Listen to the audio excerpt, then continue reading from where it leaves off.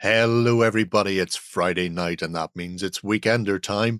On this week's show, we'll be journeying to Middle-earth with the rarest of indies.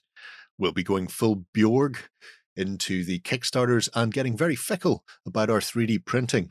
On top of all of that, one lucky subscriber will get a chance to win the Cursed City reprint from store.ontabletop.com. To be in with a chance to win this big bundle prize, you need to be a subscriber to the channel, pop a comment below, and if you can share us around on the socials to help us out, that would be terrific. Otherwise, kick back, relax, put your feet up, because your weekend starts here.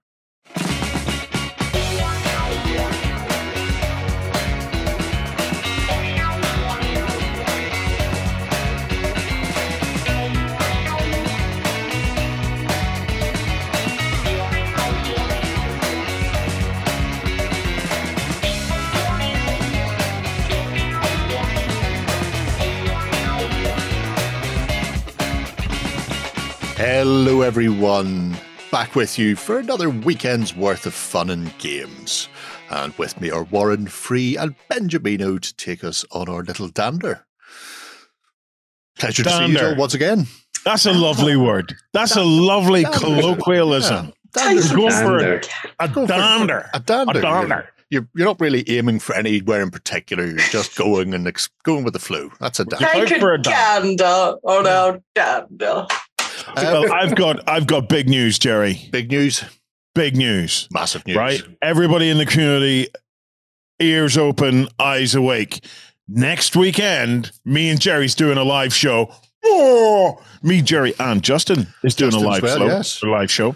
So what we're doing is we have a 2.5 hour special going out next Saturday between 12 p.m. and 2 p.m. So it's Saturday afternoon TV, guys. And basically, this is the UK Games Expo pre-show live show. Show. So it's a pre-show live show. And we're going to just go on the ins and outs of UK Games Expo. But you know what? All that. The main thing is we are giving away a metric ton of amazing prizes. I mean, loads and loads of prizes are going to be divvied out during that 2 hours live. You'll be winning it live. You will be winning with tiger blood and all of that jazz, and it's going to be great.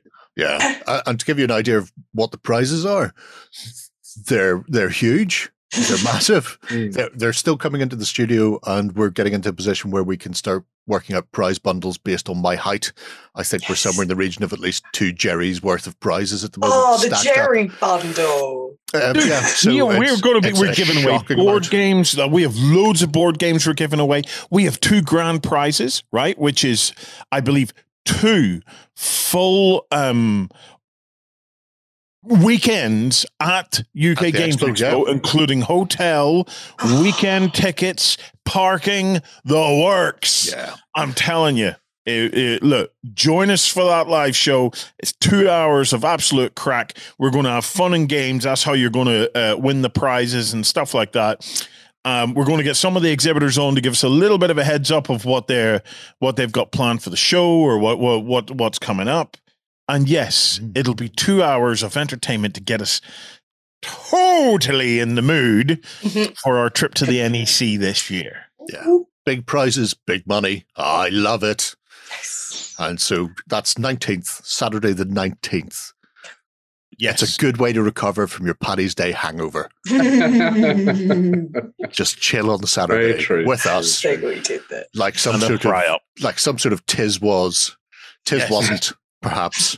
Yes. It's been running through my mind, the vibe of it, Jerry, and I keep thinking like number 73 and stuff. And then whenever it emerged that Justin was actually joining us on the live show, I thought gunge machines. We need lots of gunge machines. This is going to be like Saturday morning telly. I would pay good money for a UK Games Expo branded Mr. Blobby to chase Justin around and beat him up. That would be great. This would not nightmares are made out of then. I Yeah. thought that was just Warren. Oh yeah, I could do that. I could do that. I just chase them around with bucket loads of guns. You need And do you know what? The farmers out here have started spreading the slurry. I have ready access to great guns right now. I'll just bring it all with me. So You need to invest in a really good super cycle ball with gun. Yeah. It's going to be great. Yeah, It's going to be great. No, it will be good fun, guys, and I'm looking forward to spending a couple of hours on a Saturday afternoon nursing our hangovers and having some crack. It's all about the crack. And speaking of crack, the most cracky part of the show, Warren, would you like to do the honours? Oh, Yes. No, I'm still recovering. I apologize for my absence, everybody. My third bout of COVID did a real number on me now, but I'm recovering. I'm recovering, and I'm ready. I'm ready. Jerry's to do ready this. with his headphones off. It's time for Indie of the Week. oh, that has blown away the that's confidence. great. Really Yeah. blew us away there, didn't you? Yeah. You can tell the road to recovery is going well. Mm. All right, who is it this week? Well, this week is a little pick from Benjamino. Yeah. Oh, it's going to be Badgers or something like that. Then No, It's not Badgers.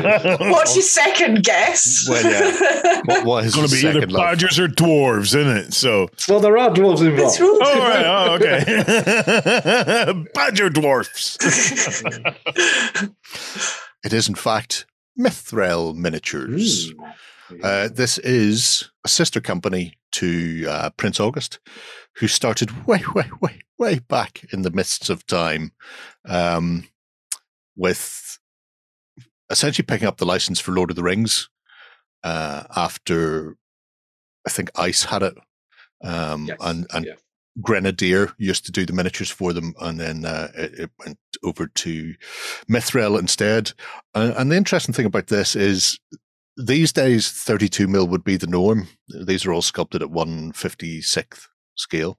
At the time, they were sort of larger collector's pieces, and they still very much have that feel behind them, even though they were made with the view to using them incorrectly in RPGs. But the entire range has been sculpted from the late 80s by one man. Yep. So there's been a solid consistency throughout by Chris Tubb.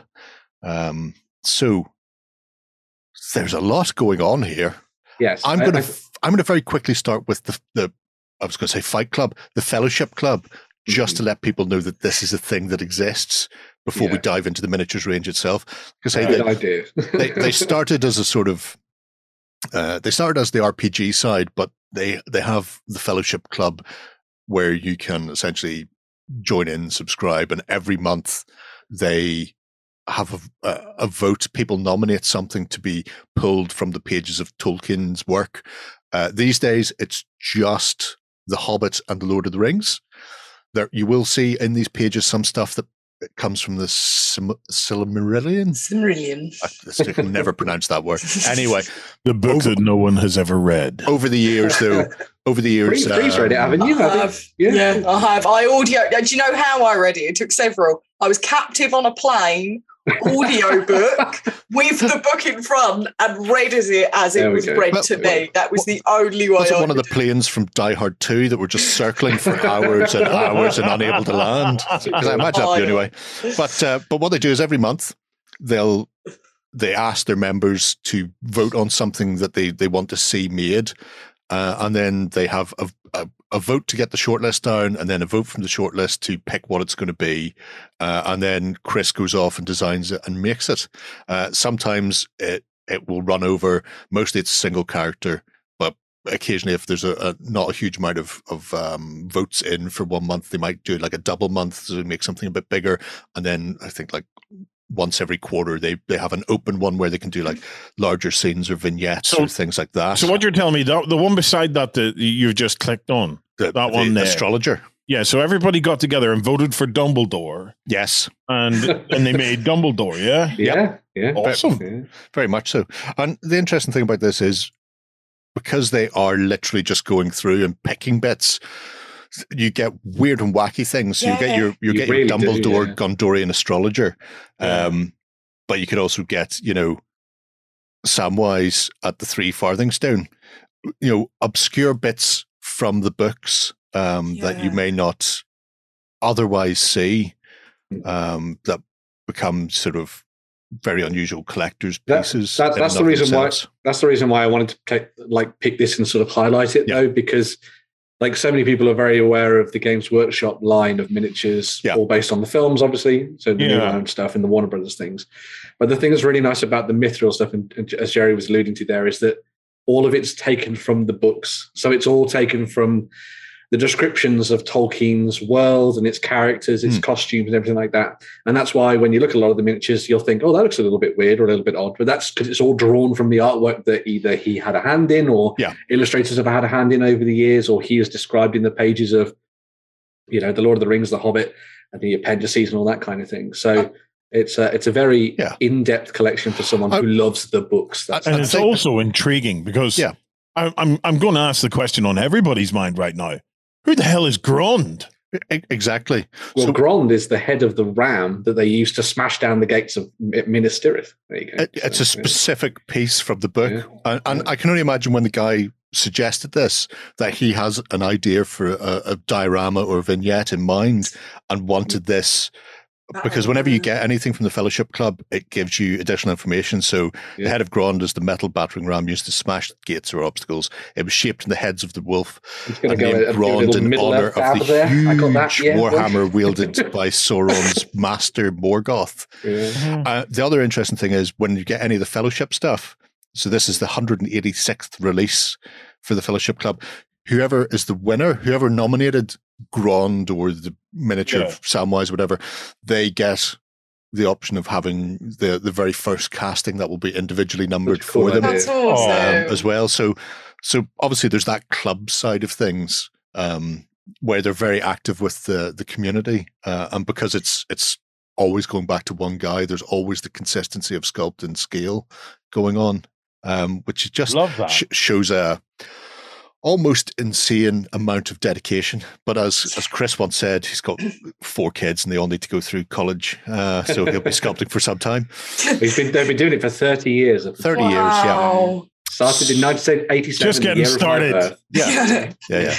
So where do we want to go then? Is there? I mean, that swan boat, I'd love to put in the middle of a modern table, just in the middle of a modern park, and just Galadriel on a swan boat. What's she doing here? I think one of the best places to start is actually with the box sets. They do like a series. Well, they're quite old now, but they do a series of box sets. We'll just have a look at the swan boat there. You could replace that as a pedalo any day. You really could. That's fantastic. It is fantastic, yeah. That's way a bit. Great, isn't it?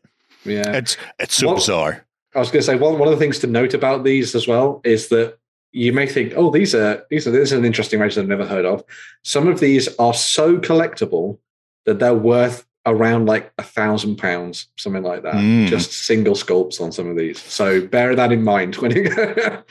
Maybe if you've got some Mithril laying around in a box at home, I would check out how much it's worth. The first 80 models ever cast, they no longer have the molds for them, so they're not even listed in the classics range, and they go for insane amount of money. They go for, I need to put a deposit down on a house style of money. So it's always good. Yeah, there should be a box set link that I dropped for you guys. Almost entirely, but I imagine I've moved on from there because life's too short. There we go. Yeah. Oh, these are great. So this one's quite nice, obviously, because this gives you a sense of the sort of classic models that you'd want to add into your collection. So you have, the Company of Thorin and the Hobbit and stuff, and that's obviously the scene where Bilbo's presenting the stone to Bard and Thranduil and stuff in the Battle of Life. And then that's what the thing that's really nice about this is that you look at these and you're like, I love how different that is from Peter Jackson's vision. Yeah. I love how kind of classically historical these look. They look like sort of soldiers that you would have seen walking around in the Middle Ages and the Dark Age and things, sort of drawn from the ancient world, which is obviously what inspired Tolkien when he was writing the books in the first place, trying to create that sense of mythology that was almost grounded within the real world. And I really like that here. And almost you can actually see a lot of the influences in some of the design of the the Men of Lake Town and stuff, in the way that Games Workshop then sculpted the new models and things with that kind of like the fur hats and that almost rust influence as well. So, but yeah, there's some really nice. I particularly like obviously the Fellowship is great, and also the smell of the Triumphant. The Shelob's lair is gorgeous as well. Yeah, giant really spider. Nice. Camped out, people. Well, have a look at the Fellowship. You did ask. The links now. I suppose the Fellowship is a good one to have a look at because they are what people come to expect, and it's interesting when you start looking through some of them because if you just pull up the show me all the miniatures, there's a million pages. Oh man! At last count, there was I think over 600 individual sculpts kicking around, all done by one man, which is madness in and of itself. But you get to see things that you wouldn't ordinarily think of, so like the Harad, the nomadic Sauron friendly berserker types have this very sort of Celtic / Mongolian feel to them. Nice. Which is very, very different from the very way they're represented. Yeah. Is that an unshaven Aragorn at the top? It might be. Yeah. That's how he should be, because as was written within the books, indeed, the men of the Dunedain do not grow beards. They are because of their elven blood and stuff. In they're very, very different. But the tactical stubble, I think, is an important thing. Tactical stubble in modern. Well, it's made a million women around the world blush whenever he comes on screen, or burst through the doors. Either way, burst through the doors. He knows how to make an entrance. Yeah, but the thing that what's quite nice about this as well is that because they've done all the basics for what you'd need to play Middle Earth, and because the scale is 32 mil, which in many ways is very applicable to the kind of ranges that we have now out there in the world, you could easily match these up with a lot of the collections that exist for example, the Oathmark stuff and that kind of thing. Like, because that's so very Tolkien-esque, you could almost use those, for these guys to go and fight off against goblins and all sorts of things. Either then using, the existing Games Workshop rules set alongside these miniatures if you really wanted to, or come up with something of your own and have a go with it. But it's just a really nice one to dive into because you've got so many little tiny nuggets of sort of possibility with this range, and especially the big stuff is phenomenal. And everybody wants a Smaug in their life. Oh, that's great. This is the other thing they do, which is very nice. They are, because obviously a lot of the stuff becomes collectible or collector's items, and you get people who are fans of the book but may not be hobbyists and miniature gamers as well. They do a line of pre-painted or patinaed, so they'll have metal miniatures or metal setups like this where they're finished off in a certain style, so it has that either metallic look or it has the full paint job, the sort of thing you're looking at there. Obviously you're paying for it, but considering some of the prices I've seen professional miniature painters charge, it's not terrible. You're probably doubling that. So, you're paying like 100, 120, that sort of thing, for a painted diorama of a 28 mil dragon. And you're going, okay. That's not too bad, yeah. No, because I've seen people charge by the millimeter, and also big things like that it would cost hundreds. That version of Smaug is decidedly cheaper than the Games Workshop resin one, or the plastic one anyway. Yeah, it's probably a wee bit smaller, but also that means you can actually put it somewhere. Yeah. Yes. Because I dread to think that people have to put the massive one. Remember, guys, we've got a game show on Saturday the 19th. Justin's going to be there. So if you've got ideas for games like Jerry has... Say nothing. This is just great, this one. Hide the Smaug. This one's my favourite. This is such great. A nice take on it, yeah. Mm-hmm. It's not often when it comes to Shelob, you get a lot of interpretations that he's just one big giant spider, but you get the characterisation of Shelob in this, which is in books. Yeah, Shelob has almost human type qualities there. Mm-hmm. Well, is that how it's described, or she's described in the book? Is it? She's just known as a big spider in all realisation, but it's a hybrid Shelob, from what I'm aware of. They also they took inspiration for that when they developed Shadow of War as well, which was the Lord of the Rings sort of action game where they made it so that she could turn into like a beautiful woman, almost glamour herself, a little bit like Sauron would glamour himself. Yeah, it's a nice little scene as well. That one, it's really well put together. It's not right. No, I know right. That's not right. One of the nice things about their range that and I know a lot of people come to these ones is they come and get these really big miniatures. So they do lots of different dragons, which is really cool. And then they do things like the Balrog and all sorts of things. It's obviously a little bit more inspired by the. That's nice. That's very Oni looking, isn't it? It is, yeah. Although the thing that I still don't get, it's got wings. It's not meant to have wings, but never mind. Does the Balrog not have wings in the book then? No. Well, it's a subject of much I don't remember if they did. Amongst the Tolkien community, a lot of people say that Balrogs don't have wings. A lot of people say that they do have wings. Yeah, but the Tolkien community, what do they know? Well, exactly. That's very true. Yeah. It's the same as the Pratchett community, right? Yeah. Perception. It's whatever they harp on about things like hobbits with shoes on and stuff like that. I like half as much as them as well as they deserve. Yeah. So, but yeah, it's so cool seeing this alongside the really old artwork as well, because this is the kind of stuff that obviously taken from all these sort of old role-playing games and that kind of thing, and the old covers and artwork done back during that period of sort of like the 80s and into the 90s. What a cool take on the Fell-Beast. Yeah, it's more in line with a sort of classic dragon than it is sort of like the weird worm that you see now, which is really cool. It reminds me that it would be really good at one point in the future to see the Frank Frazetta version of a lot of these miniatures. That would be pretty awesome. But yeah, that's maybe for another company to deal with. But yeah, it's really nice stuff. The thing that's quite good about it as well is that a lot of people take these and use them not necessarily for gaming, because a lot of it's all collector's pieces, really. Yeah. And they'll use them for massive dioramas and all sorts of different things like that, and using things like this to create little vignettes and stuff as well. So it's the kind of stuff that inspires you to, do something more with Middle Earth, I think, which is really cool. So yeah, it's a nice little trick. I'm pretty sure I bought Justin a book of Frank Frazetta's.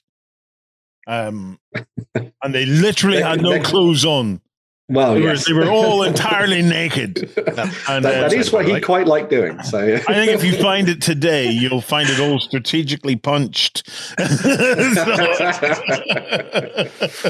I quite like how they do this. They break them down by that's a great idea. Because it means you're not having to troll through lots and lots of stuff to find things. Let's have a look at objects. I'm going to go to objects because there's a couple of weird things in here that people can explain. Obviously, we've already seen Grond and the that Boromir boat is great. It's a dead Boromir. You too can fill all of Sean Bean's potential. I can't remember if I told this story, but when the Lord of the Rings first came out, the Fellowship of the Rings, I went to the Science Museum in London with my brother. And we were looking at all the stuff that they bought over from Weta Workshop. Yeah. And in there, they had the whole of the Boromir boat set up with obviously the, prosthetic version of the fake Sean, the fake version of Sean Bean. But because it was so warm there, it looked like there was condensation on his skin, and I was like, they can't put a person in there, can they? And me and my brother were some poor jobbing actor. Yeah. And we knocked on the glass and we were like, oh no, it's okay, it's just a puppet. wouldn't you shot yourself if the eyes open? Stop knocking on my thing, boy. Now, who's that there? The Baldur's? I would love to tell you who Baldur is, but no. But that's just how weird and obscure this stuff is. Here. Yeah. Baldur the Hapless.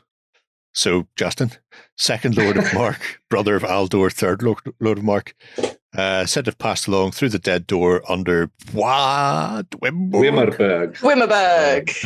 Rash vow as he drained the horn of the face, blah, blah, blah, blah, blah, passing through the dark door. See the guy, the only one that made up to the door? A mighty man, clad in mail. So there we are. So literally, they have made a model of something that Aragorn walked past. Yes. This is incredible. That's how in-depth this is. Yeah. Blown away by this. Do you know what? If you were a Lord of the Rings fan, This is all you would ever need. You could just that's why I wanted. You could just marry yourself to Mithril here and spend the rest of your days exploring that hobby in depth. Look, I have no doubt if we dig a bit deeper, we will find the blade of grass that Gandalf tripped over on his way to the forest or something like that. There'll be everything in here. I love it. Do we have Radagast? Does Radagast exist on? There will definitely be a Radagast. Oh yeah. If we go via the medium of wizards. Yeah. But you could quite possibly, maybe even literally, play out or at least make a scene from Bilbo's front door all the way to using this range. So oh, that's great. With some little hobbit children. That's fantastic. Coming at you like Cleopatra. and there's Elisar. Young Aragorn. Nice. Who's Elisar? Well, he's one of our community members, but apparently he's named after something from this book series, which I hear is going to be very much the coming thing. But it does tell us down here that he was Aragorn. Aragorn found a new seedling growing on the hills, and it shows Aragorn planting it while Gandalf looks on. All right. So Elisar must be the white tree. Is that all right? Okay. So Elisar in this case is the twig. It's in a twig. Aragorn's hand. I knew while that. Gandalf looks on. Was my confusion. I was like, there's people here and there's a tree. Gandalf with a crow. Here's Gandalf going, no, I don't need you to take the ring. I've got a midget to do it for me. Not back when we're in peril. Take him as far as you can fly. No, none of that. Yeah, they're a stonking bunch of miniatures there. Where have I gone? Here's my wizards. Did we find a Radagast? Not yet. There he is. There he is. Now, is this one covered in bird? And has he got a chariot pulled by beagles? He's a young, handsome-looking Radagast, not a weird, washed-out Doctor Who-looking Radagast. Who would have thought? Quite a noble-looking man, isn't he? Really? He's not covered in bird at all. It's the broom. It's a crying shame. We came for the bird, but we were sadly disappointed. Makes a really nice just ranger, actually. That does look very nice, Ranger. You're right. I can't remember whether they do the Blue Wizards. I think they do the Blue Wizards. There he is. That one. Wizard of the East. Oh, there's Radagast. There's the little guy we know. Being older and more... He's got a cat. He's got a cat. That's me in Lord of the Rings film. They're his familiars. Yeah. Now, who's the blue? They don't come into it very much. Yeah. The Blue Wizards don't come into it very much. Yeah. So they're the ones that travel all the way over to the east, and it's presumed that they died trying to stop the sort of Haradrim and those forces over there. And being the blue wizard, they obviously have the finest wizard sleeves of all the wizards. Yes, makes sense. That would get. I thought so. have a quick look through some of the fun dead. Yeah, they do some great stuff that you could be used for like Barrow Whites and all sorts of different things. So cool. Not Barry White. Not Barry White. Yeah, well, it could be that as well. They would sing you to sleep. They'd then just kill you afterwards. That would be so. Yeah. This was a scene that was missed out in the movies and obviously in the radio player and everything as well. Yeah, where they go to the Barrow Downs and they get captured by the Whites. And then they are freed by Tom Bombadillo. Oh, good old Tom. Nick some stuff on the way out. Yeah. Take these barrow blades. They will be useful. This is the thing, though. You can play any Lord of the Rings playthrough or whatever it be. Just chuck Tom Bombadil in the middle and it changes everything. Yeah. Dwarves, the most important here we are on dwarves. Yeah. Well, there's somebody fighting and then there's somebody writing. Which is better? That's the question. Supporting all dwarf hobbies. Oh, there's no, are they orcs or rooks? Which one are they? They'll put them at orcs, yeah. Although orcs and goblins and orcs are more or less the same thing. So. Oh, okay. So it's just differences in naming conventions for them, really. But that's like the last stand of Ori. Oh, look at his little sleeping cat. Yes, that is. In the Chamber of Marzabal. Just reminds me of Naked Gun. Yeah. Do you want a nightcap? No thanks. I don't mind. That's the book that Gandalf reads from when they go into Balin's tomb. So, my heart. Get out. We cannot get out. Yeah. We're in a strange sort of like aside. A couple of weeks ago, I went to go and see my parents, and we were just chatting about normal things. And then my mum went, "You like Lord of the Rings?" And she's like, "What's your favourite moments?" And I went, "Why did you ask it?" And she was like, "I just want to know." And I was like, "Oh, it's the bit where Aragorn's leaning over Boromir when he's died in the Fellowship of the Rings. That's one of my favourite bits." And then she went, "Oh, that's nice." And I went, "Oh God, I'm actually tearing up a little bit now." And she was like, "What?" And I was like, "Yes, I'm getting emotional about a scene that I'm not actually watching." So, I know. That's the bit at the tree where he leans over and he goes, "Yeah, you deserved that, you twat." Well, yeah, that's the other interpretation. Please note, that's probably had maybe a shield. Not so Why did you not use the shield? Oh, I love Gollum on the raft behind. Gollum on the log is great. I want to add him into many different board games I have, especially that includes Malta. Yeah. Gollum on the raft at the back is fab. Lord of the Ring creatures. Oh, including Tom. I love that Tom Bombadil's a creature. Well, he's a Bombadil. He's not a human. He wouldn't fit a human or wizard. No. And what's he doing with the One Ring? Why has Tom Bombadil got the One Ring? Did he have it at one point? Or so when they're traveling out of the Shire, they go through the Old Forest, and in the Old Forest they meet Tom Bombadil and Goldberry. And when they're in Tom Bombadil's house, Frodo hands over the ring to Tom Bombadil, and he just takes it and plays with it and makes it disappear, makes it return, and he's not affected by it whatsoever. And when Frodo's like, "You should take it," and he's like, "Oh no, I don't bother about these kind of things." So he's like a weird being, yeah, sort of otherworldly, almost godlike figure. So yeah, and there's his wife. And there's his wife. Good old Goldberry. Yeah. He was punching up, shall we say? Yeah. Nice. Well done, Tom. Well done, Tom Bombadil. High five. Dudes like that, they show us that there's hope for all of us. Yeah. So the vignettes you could create from these are gorgeous, aren't they? Yeah. Because a lot of this stuff is for areas of Middle Earth that this is up north. You've never even seen. Some of these all the northern tribes up by the ice flows and all that kind of thing that you never see and stuff. So, but yeah, it's a truly, well, as we've seen, in-depth collection for basically everything Middle Earth, really. So I'm just going to scroll down to the bottom and go, here's the humans. And there's many, many pages of the humans, including, there's one of the Farquharades there. So you can see that's a cool take. I love the tash. Very different. That's glorious, isn't it? Very different from what you see. It's Lemmy. It's Lemmy in Lord of the Rings. That makes a lot of sense. I can see that happening.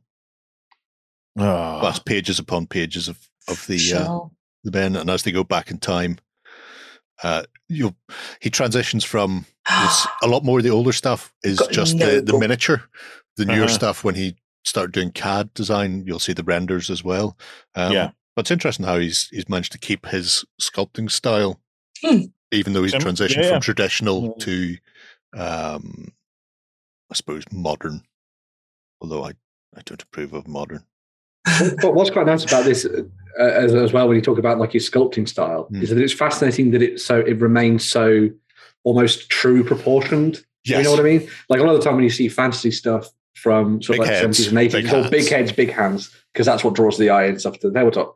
But because these have been designed as collector's pieces to try and make them as applicable to the books as possible, they all have that true sort of quality to them. So I think it's really cool. Yeah. And there are, because I mean, that's not even halfway through. There are now up to 10 pages. Wow. There are You're going to find some really many. Occasionally you will find can I get to the last page? I think like page 10 or 12 is the last page. They do things at Christmas and they'll do them in 54. So one-offs and larger collector's pieces. There's Faramir in 54, yeah.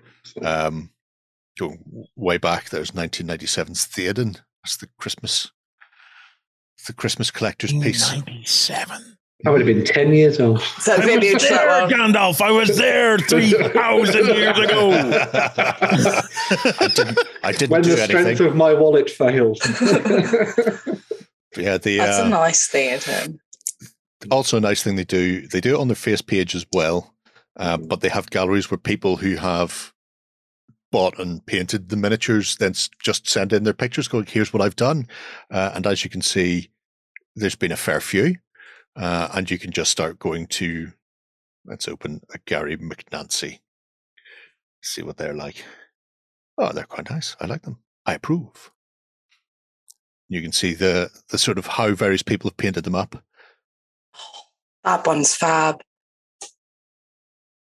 Which is really nice because it's not just professional painters, it is just collectors putting these in. And you'll see all ranges of painting style and skill, from people who are just doing the very, very basics to people who are doing, stunning display pieces, and all points in between. I am trying to help you. That's what that says to me. Is it? Bilbo back. Get your ass out of the chair, Bilbo. I'm not going to endanger one of my pigeon friends when you... No, sorry. No, can't say that one. Do you want an interesting 1997 fact? What happened in 1997? Right. In 1997, there was a young guy. He was 14 years old. His name was Nathan Zonner.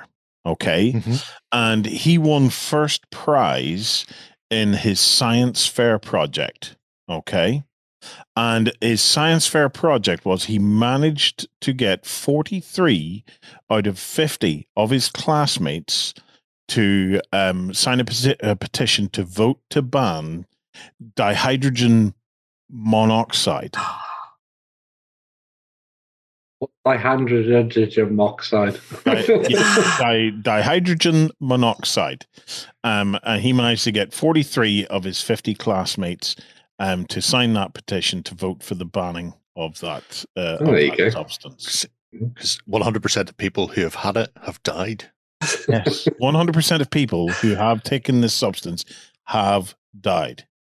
So it's now to get you're probably wondering where's the science fair aspect to this, and this is why it's relevant to today, because back in 1997.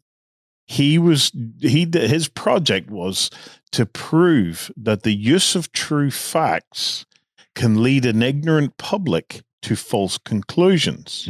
So yes, you can use a true fact, but that doesn't mean that the people that you're telling the fact to understand what the hell they're listening to. Mm-hmm. Because another name for dihydrogen monoxide is H2O.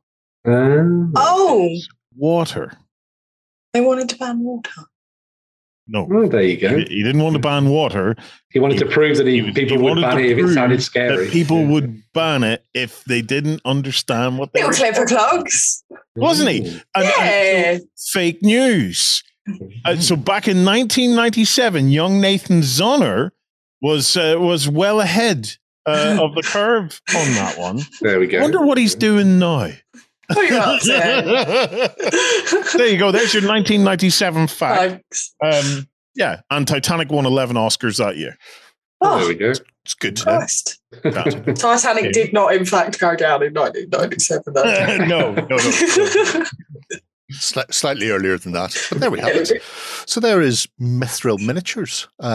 Love it. We haven't even scratched the surface. If you're a fan of Lord of the Things, you should definitely have a look. Like I say, it is specifically Lord and Hobbit these days, but in there you'll find the occasional gem from some of his other works before the licensing was sort of tightened up over time. So you may find the occasional little nugget, little lost gem. Somewhere I've got Gandalf confronting Grima and Theoden. Mithril, which is a really nice little set. Cool. I bought it in the midst of time. It's not made it into even priming yet. I couldn't find it when I looked through the website though. So it'll be one of them ones worth thousands. Oh, who knows, Sherry? Exactly. That's your mortgage covered, man. I'm keeping it. It's mine. Can't have it. Anyway, we're going to take a quick switch, and when we come back, we'll be having a look at the news. Coming to you from the center of Northwestern Europe. Covering board games, war games, card games, and all that you love. It's the News. Okay, folks, so kicking off the news, it's all about me Me. Mantic have announced Firefight is coming in April and coming up for pre-order this weekend. Yeah. So if people are unaware, Firefight is their, I suppose, large skirmish game within the Warpath universe. So Warpath is the big overarching game. Firefight is the large skirmish, and then Dead Zone is the small sort of unit-based skirmish game that all exist part and parcel together, supplemental, if you will. So this has been in beta for the last sort of year, where I've been playing around with it, and they've done quite a lot of changes for people who played the first edition. So Warpath was very much Kings of War or Apocalypse for 40k fans. Before Apocalypse, where you didn't remove individual models, you removed units. No. This is more like a 40k style game where you have units with individual figure removal in there. But Andy, who's a big Dead Zone community member, has worked with Mantic in doing the alpha rules and then went into beta. And from there, they've come up with a new system where it's using D8. So it sits neatly above Dead Zone for people who've got in via the smaller game, but then also includes a command and control system within there using a set of command dice that are very familiar for people who've played Vanguard, allowing you to play out larger games, but in a very quick, easy manner, but still giving you a lot of choices as to what you can do. And by varying up the leader in charge of your faction, you can have very different effects on the tabletop. So a enforcer with a recon sergeant will play different than an enforcer with a peacekeeper captain, because they have access to different command abilities. One will be more sneaky and scouty and snipey. One will be more get up close, jump back into their faces, and then punch them repeatedly with vibroblades, which is all good. The new set will contain these new hard plastic marauders, which are essentially orcs. There are those orcs that you wanted that look tough and mean and can kill you, Warren. So there you go. Very much so. They're not comedy orcs. So no. They're an interesting faction within the Warpath universe in that they found them essentially savages on a world. GCPS rocked up and went, oh my God, look at these things. They're sort of naturally immune to low-level radiation. They're really tough. They're beefy things. Let's take them off planet and train them up, fill them full of protein powder and send them on their way. And the orcs love to fight, and they train them to be the best soldiers, the best forces they had. And then eventually the Marauders went, why are we doing this for humans? And rebelled and just went.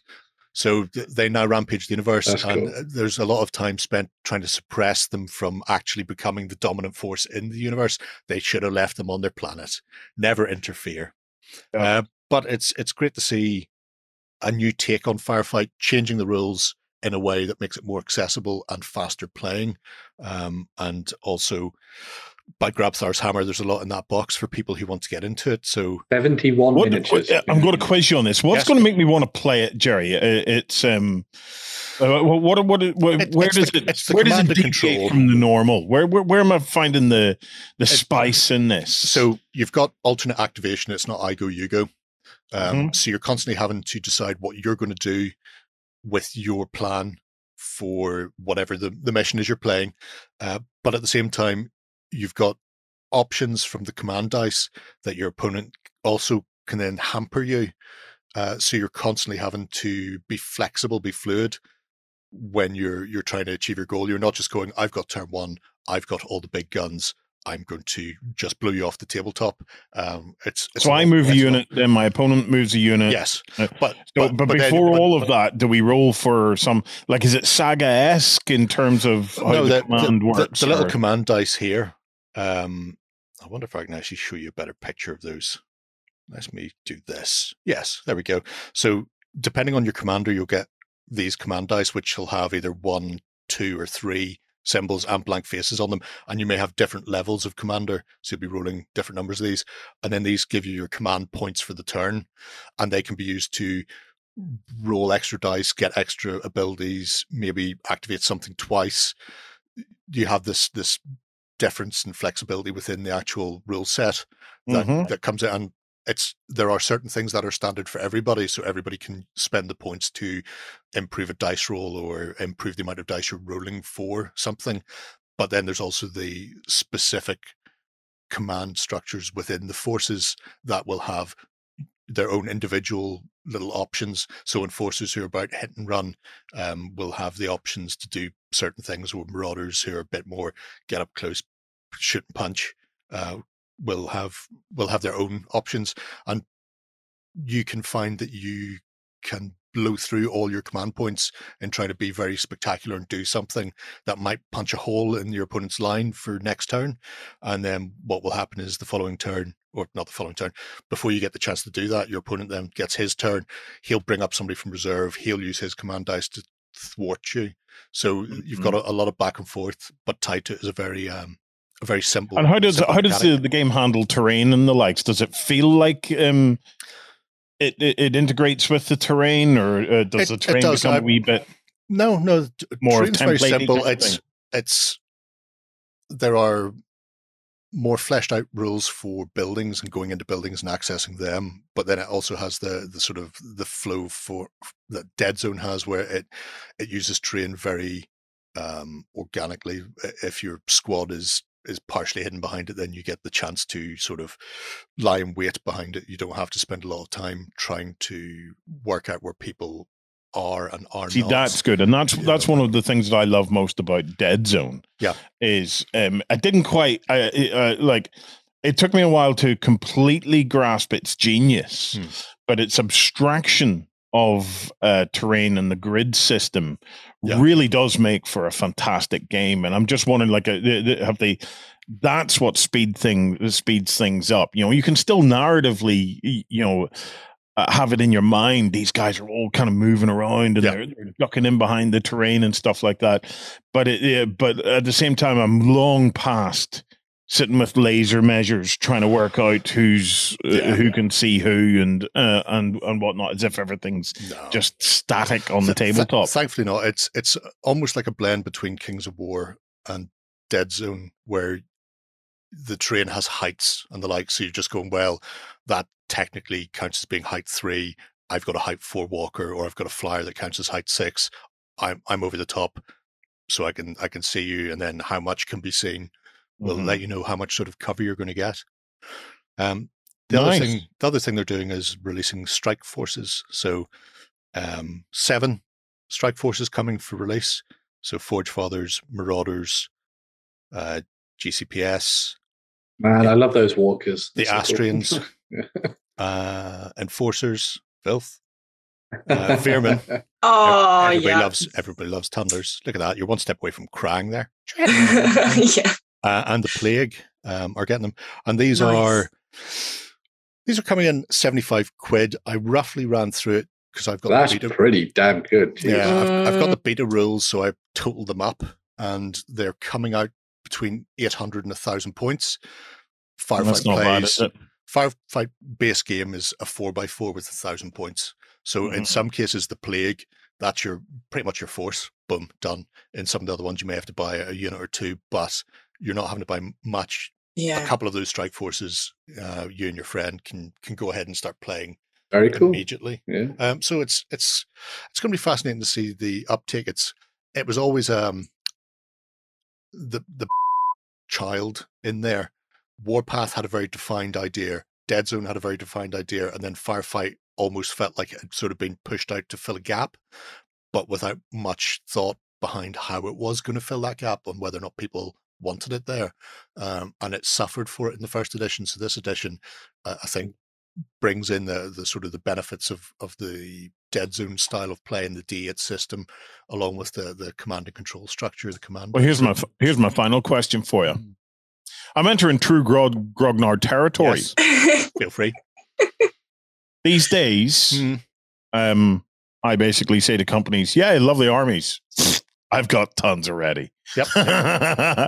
I'm just going to bring my own army. So if I want to bring my pew laser mushroom men of hell to this game. Yes. Question 1, is it worth the effort to do that? And 2, does the game lend itself to me taking some of my sci-fi armies and saying, "Oh, do you know what? I'll have a lot of fun with that sci-fi army using these rules to play out a game." Absolutely no reason why you can't, and it'd be a case of just going, well, what would be the best bit for that, the best list to use to something as a starting point. Because I've got a ton of Sedition Wars, their version of the Plague, which was like a nanotechnology, and they have very similar weird and wacky constructs of aliens and humans that have been melded symbiotically with machinery and this nanotech that's sort of gone through them all. They look very different to the Plague that exists in Mantic's Warpath universe, but I could still use them as that. And it's finding the right proxies for them. I have a couple of AT-43 armies lying around that I want to. Yeah, I use the space apes as enforcers. Maybe I've got space apes, and I also have. Do you remember the bad guys, the dark, the black, the Therians or Tetrians? I would start with Therians. Anyway. Yes, termites, Jerry, termites. I have the termites, and once again, I'm looking at these things, and I think to myself, it's all well and good, but hey, a lot of us have now been in this game for some time now, and we have our armies and things like that there. Is it worth having a crack at the game so you could go down to the local club and still give the guys who are getting into this a run for their money? I think one of the nice things about it is that the philosophy that Mantic have always seemed to have anyway from the outside, even from its inception really, was the idea of taking things from other games and here's a set of rules that you can use. Like all of Kings of War, you could make those armies out of billions of different combinations of forces. So I don't see why it would be any different sort of also like in the grand scheme of things to do the same thing for Warpath. And at some point we'll get a free set of the rules up on the website. They normally do it a month or so after launch with the basic rules for people to have a look at. At the moment, you could probably still grab the beta rules from the Facebook group if people want to have a look through them. They're not particularly long. List-wise, like I say, there's 7 armies there already. There's a couple of other factions that they haven't gone near because they're not really supposed to be full armies. They work in dead zones, so like Rebs, the rebels fighting against like the brown coats from Firefly.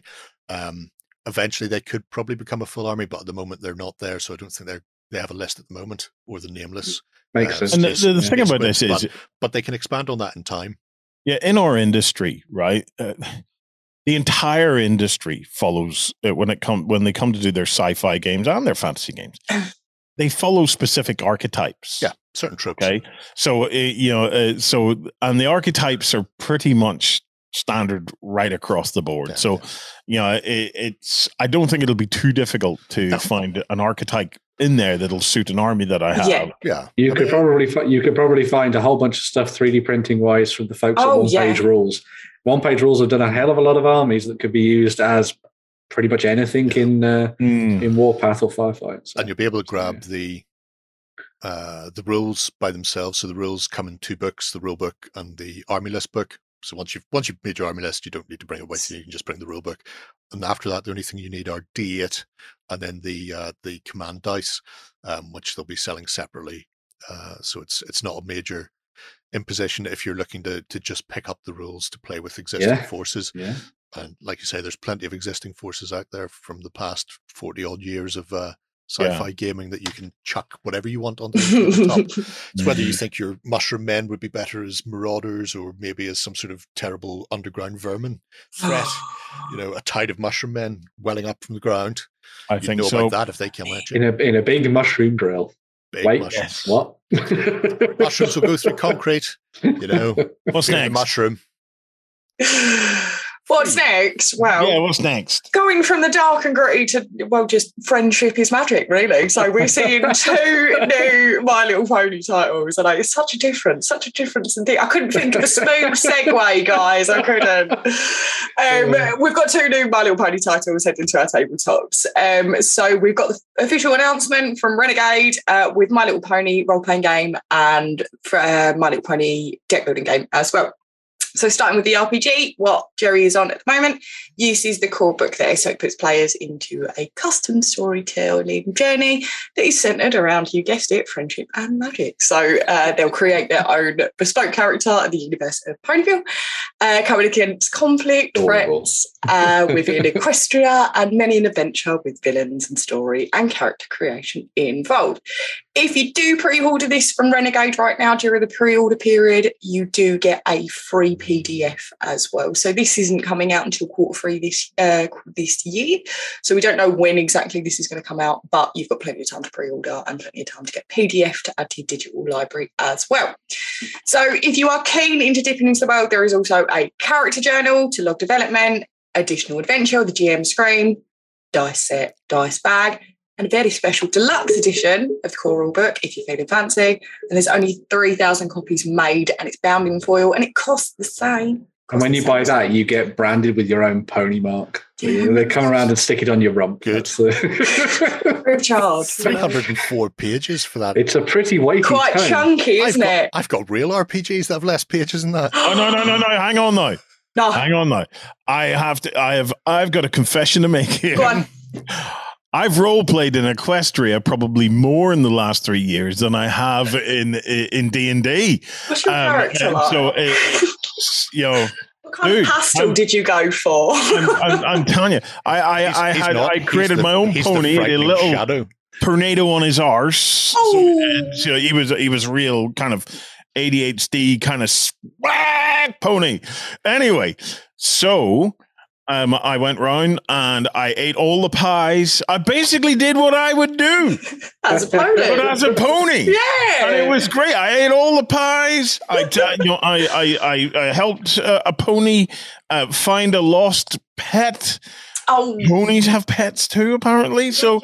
Yeah, and little tiny humans. Yeah, my own little trip of ponies. All loved the ponies, and they loved throwing the poly dice and stuff like that. So I think it's going to be great for kids. I think it is going to be great for kids because it does teach that natural empathy and what you need to do working together in a friendship scenario. But I didn't grasp that bit. That bit was a bit lost on me, to be honest. For me, it was the pies. Yeah, it was the pies. Yeah, but as you know, as Warren's just said, the RPG there is an RPG with Riverhorse at the minute, which is Tales of Equestria. I know there's a fair few people running campaigns through this, so there is no reason to create and adapt that campaign into what's coming up in the Renegade system as well. More stories and adventure. So along with the role playing game, My Little Pony Adventures of Equestria deck building game is coming soon. So players are heading off into deck building adventure. They need to quest their way through different locations, build up a team, collaborate, and overcome anything that may jeopardise all that good, clean friendship and magic. So they will be required to hunt for different resources as a way of improving their deck and journey on through the story. So like the other one, if you do pre-order this one, you get a free Maple pack as well to add to your missions. So that's all on the Renegade store at the minute. So When I initially saw this, I thought it was going to be like a collectible sort of deck building style game, but actually, I really like that it's all actually just self-contained and it's just the one cooperative adventure. I think that's really cool. And don't let the skin fool you. Weirdly enough, exactly, never let the skin fool you. Because I was back in the day,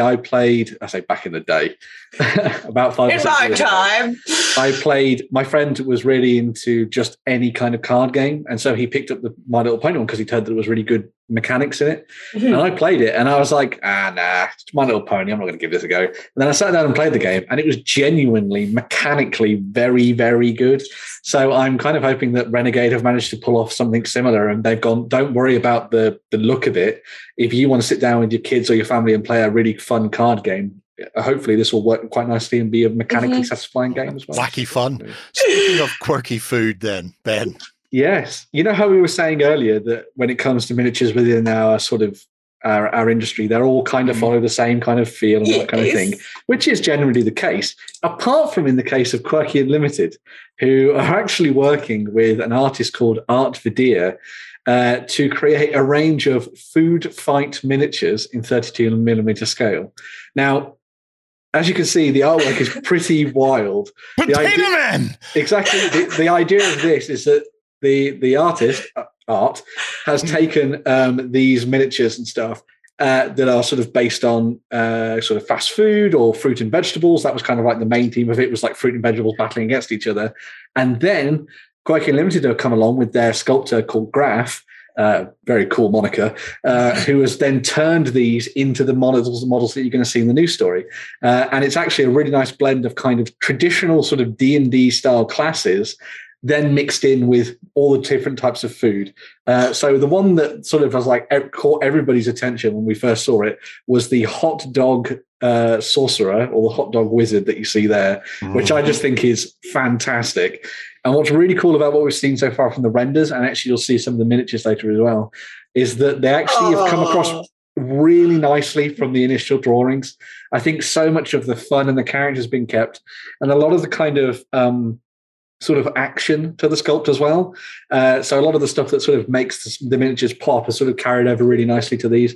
You'll see it in the French fry warlock as well, which is just a weird thing to say. Has that wait, go back there, Jerry. Has that hot dog is that a Prince Albert in his tongue? What's going on there? Is that a pierced tongue on a hot dog? Could be a pierced tongue. I was hoping it was saliva. All right, okay. Because it's all right. It did lose. That's a nice touch. He's even got there's a Prince Albert in my hot dog. He's even got a sort of like Harry Potter style lightning scar, but made out of mustard. So, I thought it was a nice little touch. But you are total geek, aren't you, boy? You are total geek, definitely. Like the French fry warlock is amazing, and I really like how this translates over into the render as well, because they've actually managed to the sculptor has actually managed to put the kind of like sigil on top of the book. Which I think is really awesome. And it's a really interesting one, because obviously you've got the kind of almost absurd nature of the food. Then mixed he kind of looks like an unhappy meal, doesn't he? Yes, he does, exactly.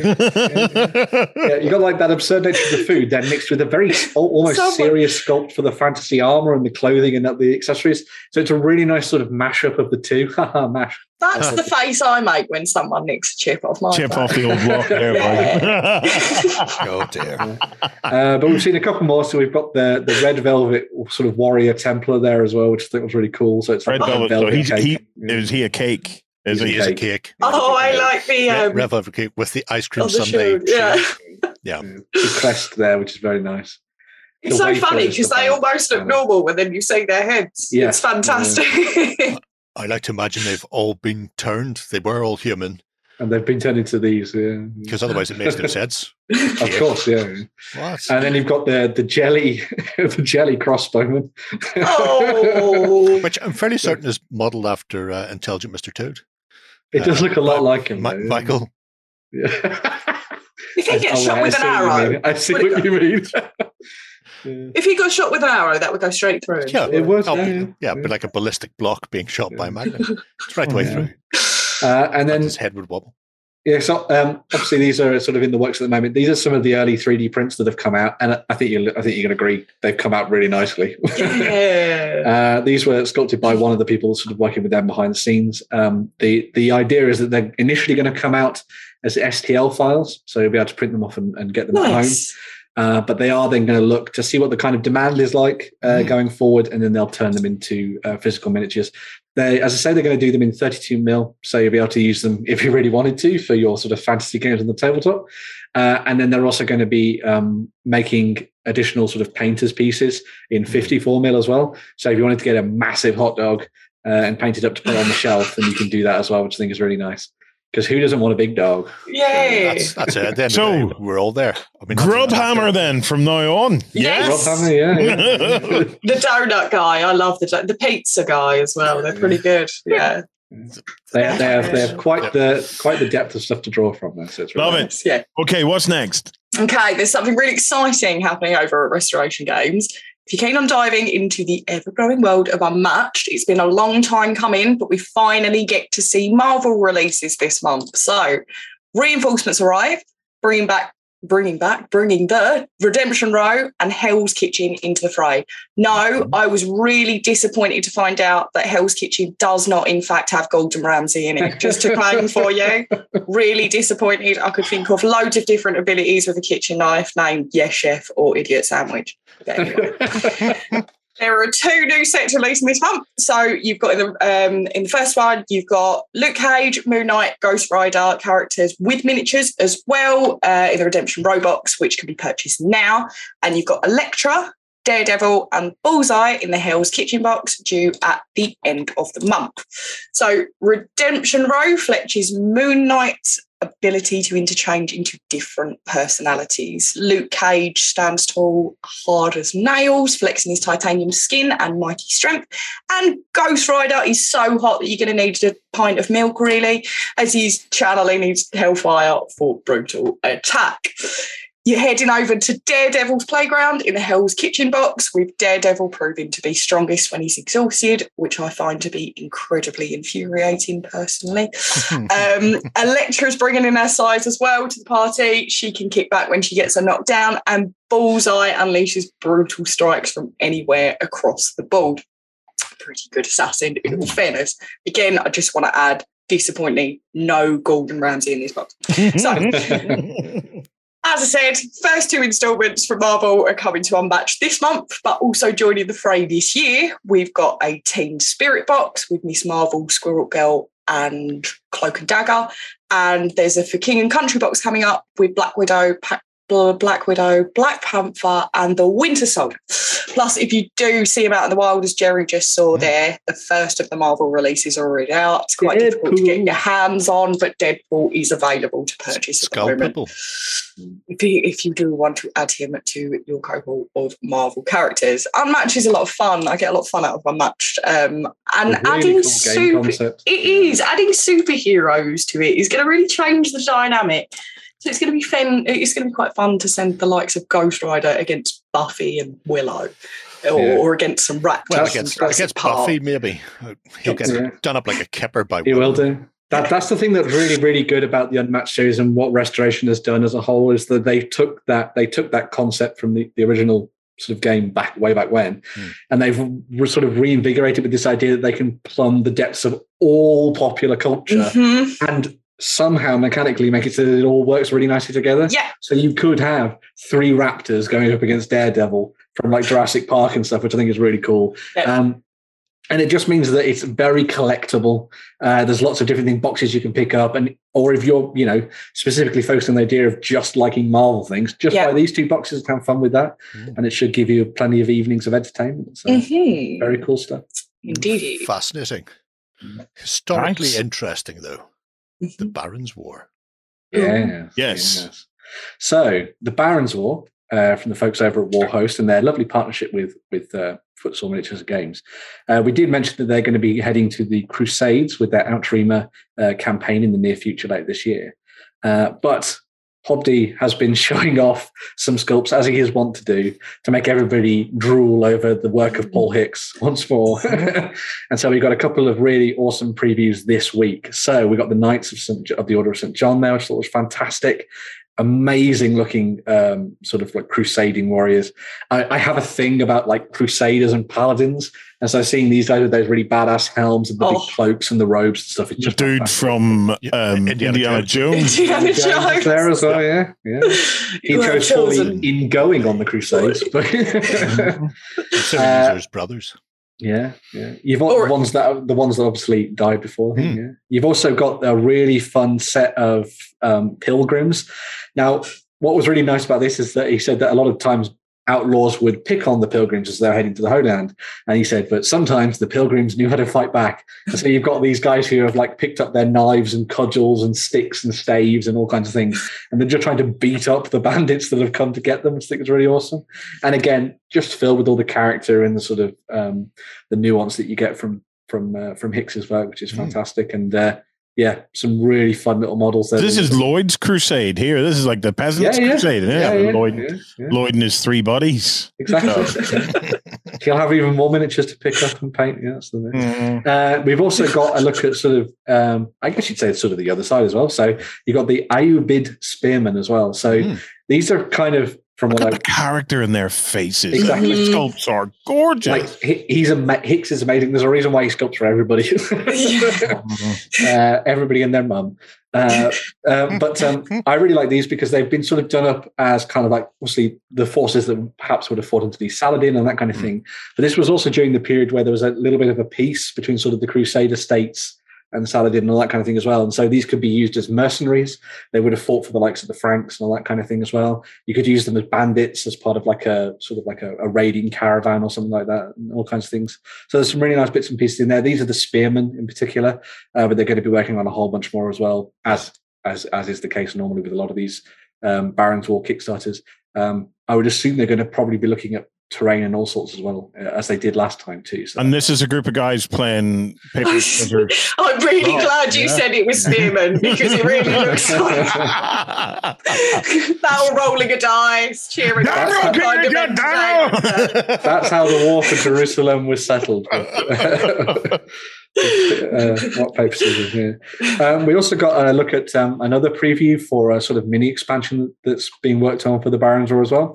So this is The Greatest Knight, who is also going to be King Richard, isn't it? Well, it's William Marshall, sir. William Marshall? Yeah, so this isn't necessarily just for the Crusades, although he did go. He's not the greatest knight. He was labelled as so. But what did he ever do for us? What did you do? Why are you so great? Well, I haven't researched extensively about William Marshall, but I do know that he basically was there at pretty much all of the pivotal events in the Middle Ages, more or less. So he fought for 5 different kings. 5 different kings. Yeah. Right. He was the regent and protector. For Henry III. So when Henry came on the scene, his dad went, "You know who needs to look after you? This guy here look after you." His early life is almost more interesting than all the stuff that came later, and all the stuff that came later almost fascinating. His dad was on side during the Stephen and Matilda had a civil war. In the sort of the early period just after the Norman conquest, and Dad changed sides from King Stephen to Empress Matilda during, and then obviously at the period of the anarchy, and little William got grabbed by the other side, and when they were sieging Dad's castle, they said, "We're going to kill your son." And his dad went, "Go ahead. The hammer and anvil that forged him still work. I'll make some better ones." And so they put him onto a trebuchet bucket, and we'll fire him against the walls. How'd you like that? Do you want that? Do you want us to splat your child? And eventually the besiegers who had him trussed up and ready to lash him against the wall went, "I can't do that to your kid." So the greatest knight that ever lived could have been cut off very short, because apparently not Daddy's favourite. No. But I just love the fact that his dad went, "Go ahead. Do him. I don't care. I'm going to make more, and they'll be better than he is." And little did he know that William was going to go on to become the greatest knight. So great. It probably that. Do you know what? It happens to us all. It's moments like that in our lives. That gee us on to become greater. It's those old trebuchet moments. Oh yeah, that'll do it, won't it? Yeah. It won't be called Watershed from now on. It'll be called trebuchet moments. That's Yeah, fascinating look at gorgeous sculpts there. Gorgeous sculpts. Stunning stuff once again from Mr. Hicks Esquire. Going a bit off-piste, though, with the Warriors of the Jungle. Yeah, so not quite a 3D printing as the shiz, but a sort of update on what Raging Heroes have been doing recently. So obviously over on Patreon, every month they do some new updates and things like that. We haven't talked about the ones from March this time around yet, but here's a look at the Warriors of the Secret Jungle that they've been working on. So over the past sort of while, they've been doing kind of I'd say alternative elven armies for you to use in the likes of Age of Sigmar and that kind of thing. Now they've kind of changed tack, and they've sort of done this really awesome set of miniatures that kind of would allow you to build a wild armory from the depths of the jungles. Obviously very heavily sort of Aztec and Mayan inspired. There's a really nice mix of sort of more human-looking individuals, as you can see here, alongside some very interesting sort of like lizard folk and all sorts of other strange creatures as well that have been worked into the mix too. It's a very sort of vibrant and over-the-top range, which I think is really nice. He's one of my favorites. I love that guy. He's very cool. And also this kind of like skink sorceress, I think is really awesome. If you're sort of going down the kind of Age of Sigmar-y Warhammer route. So it's pretty cool.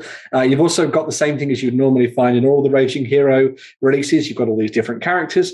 You've also then got a whole bunch of sort of troops that you can use to sort of form the basis of your army. And then beyond that, you're going to have the big, huge terrain pieces that they always do, either at that kind of hero tier or sort of overlord tier as well, later on down the line. And Axolotl, everyone loves an Axolotl. Churn out stuff this beautiful, this fast, and this consistent. Yeah, like all of their sculpting team must be insane. Like it's pretty crazy. I assume they're just chained to a wall somewhere. Got a sweatshop going on. Yeah, make me a lizard priestess. Okay. These are incredible, though. You know, really what an amazing!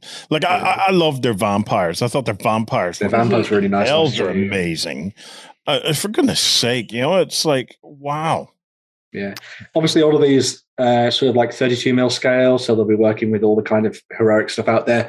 All 3D printable, so you'll download them and get your hands on them that way. Yes. As we always say when it comes to these kind of things, there's a big community built up around the Raging Heroes team where they can show you how to print all these off. Because obviously something like an axolotl mount like that is going to be something of a brain burner to get ready for the 3D printer, but they've got plenty of people who will help you with that and guide you through it. The way that I see to use these, a lot of people will be like, that'd be perfect for kind of like an alternative kind of Seraphon Lizardman-y style thing. I say make these wood elves or like wood elves, but do it as like a jungle theme. Forest elf, yeah, rainforests. I think that would be a really fun way to go with those. And your, instead of dryads and the like, you have your lizards. The wild creatures and the lizards and the sort of the feline folk as well. That'd be a really cool way to go. Oh yeah, lots of things there for you to check out over on their Patreon this month. The other really fun thing that I wanted to bring up as well, because we're nearing, we're coming close to it, is St. Patrick's Day. Yes, so St. Patrick's Day next week. And of course, Raging Heroes have done what only they could do to surmise all of the Irish culture.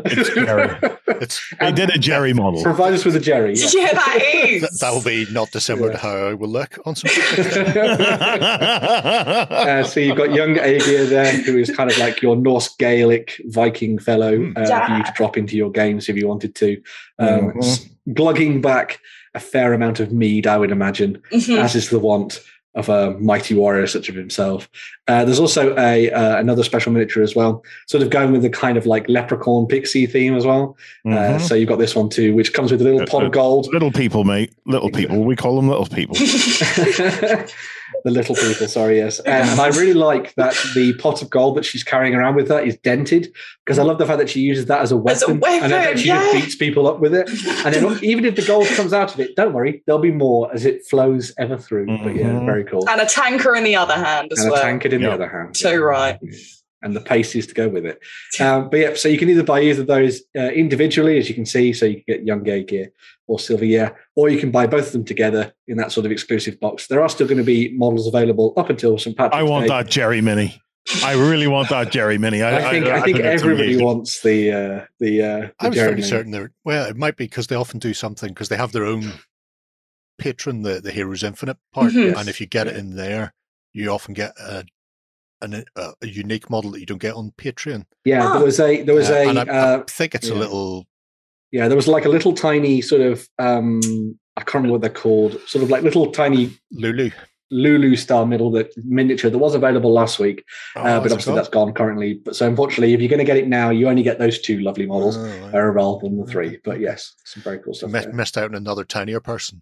Another tiny person. Tiny person, but still very good. But yeah. So some good stuff there to get sort of specifically for this month, really. So yeah. Happy days. What's next? So we finish things off with our sort of mandated Games Workshop news. So for those people who are interested in the pre-orders coming up this weekend, it's all about Kill Team. So Kill Team Nakmund is going to be available pre-order this weekend. So you can go and check it out over on store.on-tabletop and get your hands on one of these for a tasty, tasty discount. So yeah, this new set comes with the Corsair Voidsguard and the Chaos Space Marines. As we've talked about in the past, I won't dwell on them too much, but it's a good way for you to dive in and pick up those. If you've picked up the new Eldari Codex, for example, these would be great to sort of include in your armies going forward. And of course, you've got the new Chaos Space Marines, or at least the new Chaos Space Marines sprue attached to this sort of older plastic kit as well there. So if you want to dive in and have fun with that, you can, including the happiest Chaos Space Marine that has ever lived. Oh, that guy. So, yeah, the guy in the middle. Oh, yeah. He does love life. I've seen his face photoshopped on so many different things. Yeah. There's a very fun one of the front cover of the first Horus Heresy book where they have changed every Space Marine face to that guy. So that's quite funny. Just the wave of faces, isn't it? Yeah. There's also the stuff that... Ben, it's simple. Like, if you had the horn the way he does, well, yes, you would have that grin too. So, yeah. I bet stroking that does strange things. But yeah, so as well as that, the Kill Team release that kind of slipped out at the end of last month and end of last year, and no one really realized that it had happened, was Kill Team Chalnath. So this was one that contained the Pathfinders and the Novitiates for the Sisters of Battle. You can now pick up those 2 kill teams individually if you want to and get those, as well as the separate Kill Team Chalnath book. So if you want to go all of the updates from last year, you can pick up that and add that to your collection if you would like to. There's also the terrain set that was available as part of that box set. It's effectively kind of like the Gothic ruins of the new modern Warhammer 40,000, effectively. Very reminiscent of those old pieces of terrain that everybody had in their starter sets and stuff. But yeah, good for Imperial cities and the like. But yeah, so it's all going to be Kill Team focused this weekend. If you want to go and check those out and pick them up, as I say, head on over to Store.on Tabletop. We have some fun things there to go and have a go at. So yeah, very nice stuff. Yeah. Get started in something new. Yeah. Very, very cool indeed. I always say it all the time. People at home have it as a drinking game now. You are the Robin. They're all unconscious now. How I Met Your Mother. But curses. We're going to take a quick swish, and when we come back, we'll be having a look at some 3D printing.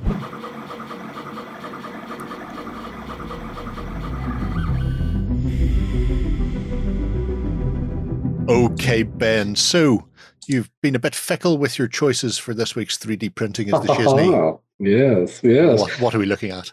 So this is almost a combination of a 3D printing is the Shiz, whilst also being a little bit of a kind of like indie as well. So this is quite a new one. So this comes from Fickle Dice Games. And the main reason I wanted to pick this out is because there is 3D printing involved, but it's a very small amount of 3D printing to begin with. So they are over on Patreon at the moment, but the idea is that they're trying to create a series of miniatures for use in their game called Gloom Trench.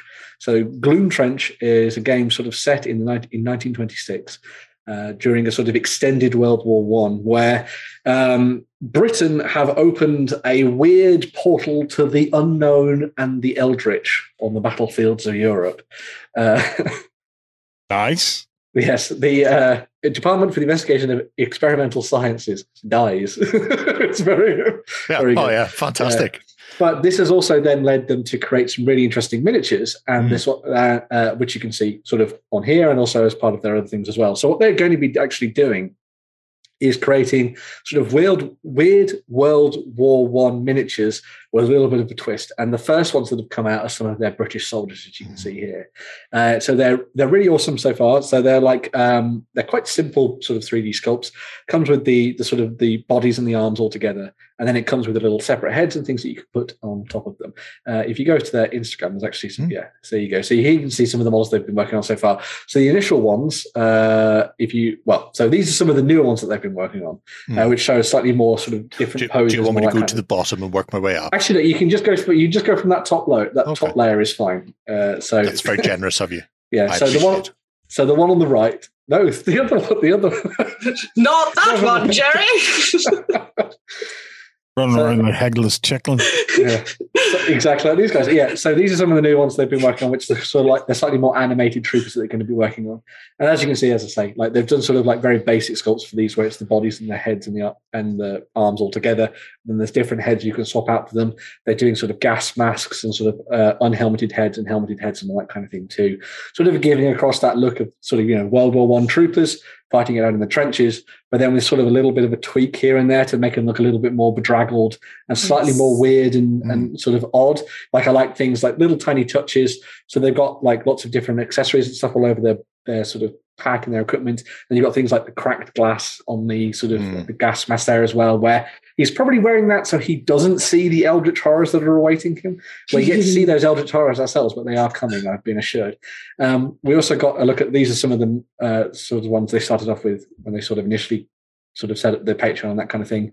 You've got slightly more sort of like static versions of the troopers, sort of with their rifles at the ready. Some of the newer ones have been the kind of sort of the Bren guns and all that kind of thing as well, sort of doing additional special weapons and everything on the side of that as well. So that's kind of like the 3D printing element of this, which I think is really nice. The creator actually has built a project over on Tabletop where they've been showing off what they've been doing with these, and actually some of the painted miniatures as well, which you can see here too. So according to the creator, they're not one for painting miniatures, but they've tried. So that's shocking. That is. Well, yeah. So that's why they've done this kind of like dirty, grimy looking miniatures, so that they can kind of get away with a lot of stuff that, you know, probably wouldn't get away with. This is my kind of creator. Exactly. Yeah. Creating my kind of game. Yep. And so this shows off how the 3D prints come out and all that kind of thing as well. Wow. As well as the process for kind of building the miniatures up and painting them, because one of the things that's quite nice about this is obviously the creator's been like, I want to show people how you paint these and how you could base them up for my game and all that kind of thing as well, which I thought was really nice.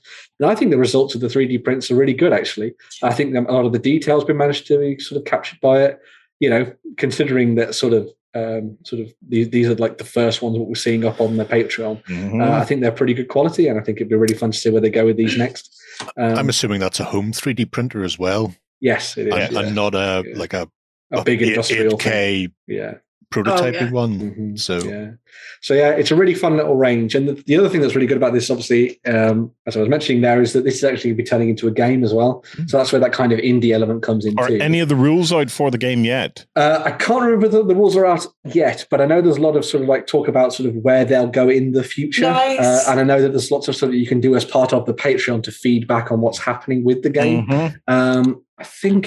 I think it's all sort of like behind the Patreon at the moment as well. At the moment, but they have been talking about the background to all of this. Obviously, I said it's kind of got that kind of World War I feel to it, trench warfare, sort of English, the British versus the Germans and the French and everything else going on at the same time. But then with the weird, wicked, strange stuff going on at the same time. The one of the things that was quite nice that I read about the game is, well, there's a mechanic sort of based around this kind of weird scourge that exists, where when things go wrong, or if you like roll certain dice and like a test goes badly, that ticks towards the scourge appearing on the battlefield. So it's a little bit kind of like what's that game where the guy has to walk across all of like America and build bridges and that kind of thing? What was it called? Stranded. Forrest Gump. Anyway, it was a weird sci-fi game anyway that was on PlayStation a couple of years ago. But anyway, it's kind of like that thing where like as things start to go weird and sort of a bit off, the scourge sort of works its way into the reality and starts to make its way onto the tabletop. I think it's really cool. So it'd be really nice to see, hopefully, the creator behind Fickle Dice Game and these miniatures actually coming to the tabletop and making some fun and interesting sort of rules posts as part of the projects, talking about the game and how it flows. Obviously, we're seeing things like the sort of stat lines and everything could be worked up already for this kind of thing, which is really nice. D8. Everyone loves a good D8. The only dice that I've while you were slabbering on there, slabbering on. This is important information. Damn you, Jerry highlighted one of the most important pieces of information, and that is we love this guy. Yeah. We love this because he has a mentality similar to probably to myself and Jerry on this, in that the basing is very, very straightforward. One model on a 30mm base, two models on a 40mm base, three models on a 50mm base, something like that anyway. But and you're removing complete bases, and if you need to, you remove a 3 and you put in a 2. I really like this. The reason is it gives you the opportunity to do some really nice kind of basing options. I like it.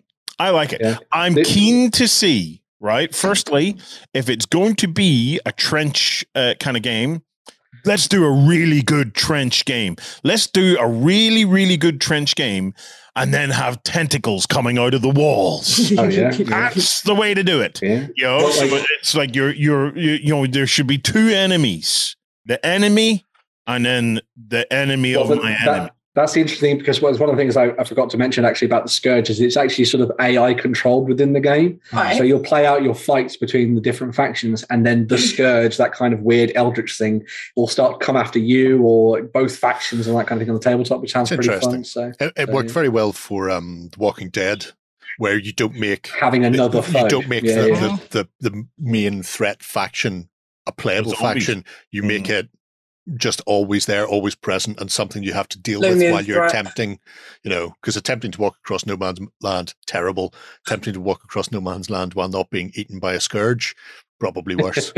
You could call them trenchicles, Warren. Trenchicles. Wow. All of a sudden, it gives you a very good reason to have trench boards in there. It's not for the water; it's more for the tremors like thing. You don't want to be standing in mud; they get you easier. And the beauty of a trench is that they don't only come from below; they can come from the sides. The sides above you. Yeah.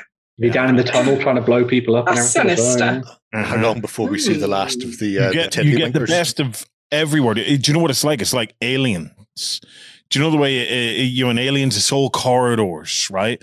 And you can end up trapped. But this way, you can not only end up trapped, they could come from anywhere, in through the thing, and you could have the dead guys like Aragon walked past one, right? Imagine Aragon in 1920 whatever. And was still maybe not as cleanly shaven, and he was walking past that dead guy, but this time the guy got up with a big tentacle hanging out, chasing around the trench with his weirdly enough. We got to get Justin to play this game. He's going to love this. Weirdly enough, I did think it'd be really fun to kind of use the War Games Atlantic World War I miniatures and make a World War I fellowship based on like sort of taking the idea of like Tolkien's kind of like time in World War I and using that as inspiration for kind of like a little fellowship of adventurers that done in the historical way. I don't know how I'd do it, but if you've never seen it, and weirdly there's a Lord of the Rings connection. There was a film came out in the early 2000s called Death Watch, set in the trenches of World War I, starring Gollum. Andy Serkis is in it as a real person, not a CGI thing. Wow. And it's World War I horror, essentially. Is that the one with the bunker where they go in and they have to fight their way out of it? Or is it? No. Is there? No, because, but there was a bunker came out at the same time, but this is specifically World War I. Oh, okay. And it's a group of British soldiers in a trench with some German soldiers. And it all goes very wrong. And that just screams this. Madness. I like a sound of this. Yeah, it's worth having a look at. My sort of idea was that, if you want to dive into some 3D printing, there are some files for you to go and check out and sort of join in with the Patreon and get those. But then hopefully you'll see those and you'll be inspired to either use them in whatever game you want, or you could use them in the game that Fickle Dice Games have been working on in the background. And you could help in the design of that and how that comes to life and everything as well. So we've seen fantastic. Get in at the ground level. Yeah, thank you to Fickle Dice Games for continuing to prove that 3D printing is truly the Very true. You said it. Kickstarters. Who picked them this week? So me and Free, and also Jerry, which is also me. So all of us really picked them this time. So okay, right. Well, let's stuck in. What have we got this week? So the first of these actually comes from the folks at Crooked Dice. They are expanding their pulp sci-fi world with one that absolutely blew my socks off and got me thinking about Flash Gordon and all sorts of different things. So this is it's Pirates of Luna City, but it's actually Rick Rhodes and the Pirates of Luna City. Oh, the way you can really say it. Yeah. There's the way you should go. But yeah, so this is going to be a brand new program guide for use with 70 feet pulp, which plays out the sequel to the film series that never was, where you play as Rick Rhodes, the heroic leader of the Radium Rangers, as he tries to save the darling prince of the galaxy from the pirates of Luna City, who have captured him and taken him away to their strange abode on a distant planet. And as is the case, this is all going to be played out in a very sort of TV style fashion on the tabletop, as is the want with 7TV, using a whole bunch of new heroes and villains and aliens and all sorts of Lion Man! There are lion men. There is a lion prince. So yeah, when you back this, you can dive in at, there's like sort of 3 different sort of pledge levels. There's the hero pledge level, which gets you all the heroes, the Radium Rangers, the guys with their rocket packs on their backs. You can go for the villain pledge, which gets you the pirates and some of the aliens that they have sort of ganged up with. There is also an STL only pledge, which will allow you to get a hold of a bunch of terrain to print off at home. And then on top of that, because obviously this is a big Crooked Dice Kickstarter, they have exploded through stretch goals and add-ons and all kinds of things like that. So you'll be able to buy a whole bunch of personalities that are Rick Rhodes and his heroes, alongside some of the villainous sort of dramatis persona that you'll run into during your games. And I think, well, we'll have to see actually when it comes to the stretch goals, they were working towards making a physical version of the rocket ship that you see there that could be sent out to backers. I don't know if that's been unlocked yet, but we'll see when we scroll down through this page. But yeah, it's a smorgasbord of amazing new miniatures from the folks at 7TV. They love what they're doing, and it clearly comes through in the sculpts and the sort of designs that they make for the different games. They've got a real passion for this and kind of bringing back to life a lot of these kind of classic sci-fi movies and TV shows from way back in the day. And yeah, it's a fun one indeed to sort of dive into and have a little bit of fun with, especially if you're a painter who maybe wants to try and do something a little bit different, because obviously there's kind of got this feel of that kind of retro sci-fi TV show. You can play around with this and paint in some really bright, bold colours and have a lot of fun with it. And they have unlocked the physical 3D. Unlocked, but limited to 50 backers. I'm not going to scroll down, but I'm going to go out and limit and say, they're gone. It's probably gone. It's probably gone by now. But anyway, there's a whole bunch of other stuff for you to go and check out as well and dive into there. As I say, it works with the 7TV Pulp sort of system. Yeah. So if you're familiar with that came out a couple of years ago, then it's sort of just a little bolt onto that. And you can have fun with some crazy aliens and start doing over-the-top voices and acting and maybe get out even the acting metallic out some pants. Yeah, get out the metallic pants and some glitter and all sorts of different things. That's how you make an alien. Just give them glittery skin. That's the It's amazing. I love this. I love this so much because I spent so much time watching the original black and white Flash Gordon. It used to be on a stupid o'clock on like a Saturday morning. And so you could get up and it was like one of the only things that was on the 3 channels that were actually live at that point. So it's great seeing things like Professor Kravznov there. I'm getting emotional now because I'm thinking back to Sunday morning TV, or was it Saturday morning TV? Do you remember, was it Rocket Man? Yes. And he had he would run towards the edge of the cliff. He would turn the dial and then go. I always have just been the Rocketeer, but yeah, it was great. It was another classic. I think they've got him kicking around as well. But yeah, there's some fantastic stuff if you plan on invading Mungo and dealing with Ming and his people. I mean, even whenever you're looking at the choice of terrain there, where they've gone Ice World, Lava World, and Tree World, and you're just going, well, that's I know 3 where episodes. I know where they're from. This is familiar. Yeah, interesting to see what they come up with next. I love the Death Ray. Yeah, because no space villain would be complete without some sort of massive death ray, so that he can try and fight back at Earth. What do you call the the Martian? Marvin the Martian. Yes, you do. Right. 23 days left on Pirates of Luna City. Who's next? We're going for more pirates, but these aren't the same pirates we've just looked at. Okay, so if you're a fan of Mort Borg and fancy taking some of that messed up brutality to the high seas, you can, because using Free League's third-party license, Pirate Borg has been created by Limithron. Yeah. There you go. I said it. With 21 days left on the clock. And ridiculously funded. So it didn't take long. It only took 30 minutes to reach the goal. The standalone game brings a highly lethal environment with an open world of opportunities. Plus, engaging in barbaric plundering and ruthless swashbuckling. So the world that the game is contained, it's got no pre-written plot whatsoever. So whatever you want to create, whatever you want your character to be, whatever you want your ship to be, your own hat, even where that come from and its origins. You've got creative freedom in this to explore. Exactly. So me, when I got this idea, I was thinking, okay, I could play a failed axe wielder who faced ridicule on land and took to the apocalyptic seas to start new and corrupt sadistic morals. in a poorly corrupted ship fueled by alcohol addiction. This is the character I got for this. So that's very more Borgian. So say plundering for us again. Plunder. Say plundering. Plundering. I swear to God, somebody in the community is going to make a soundboard of free.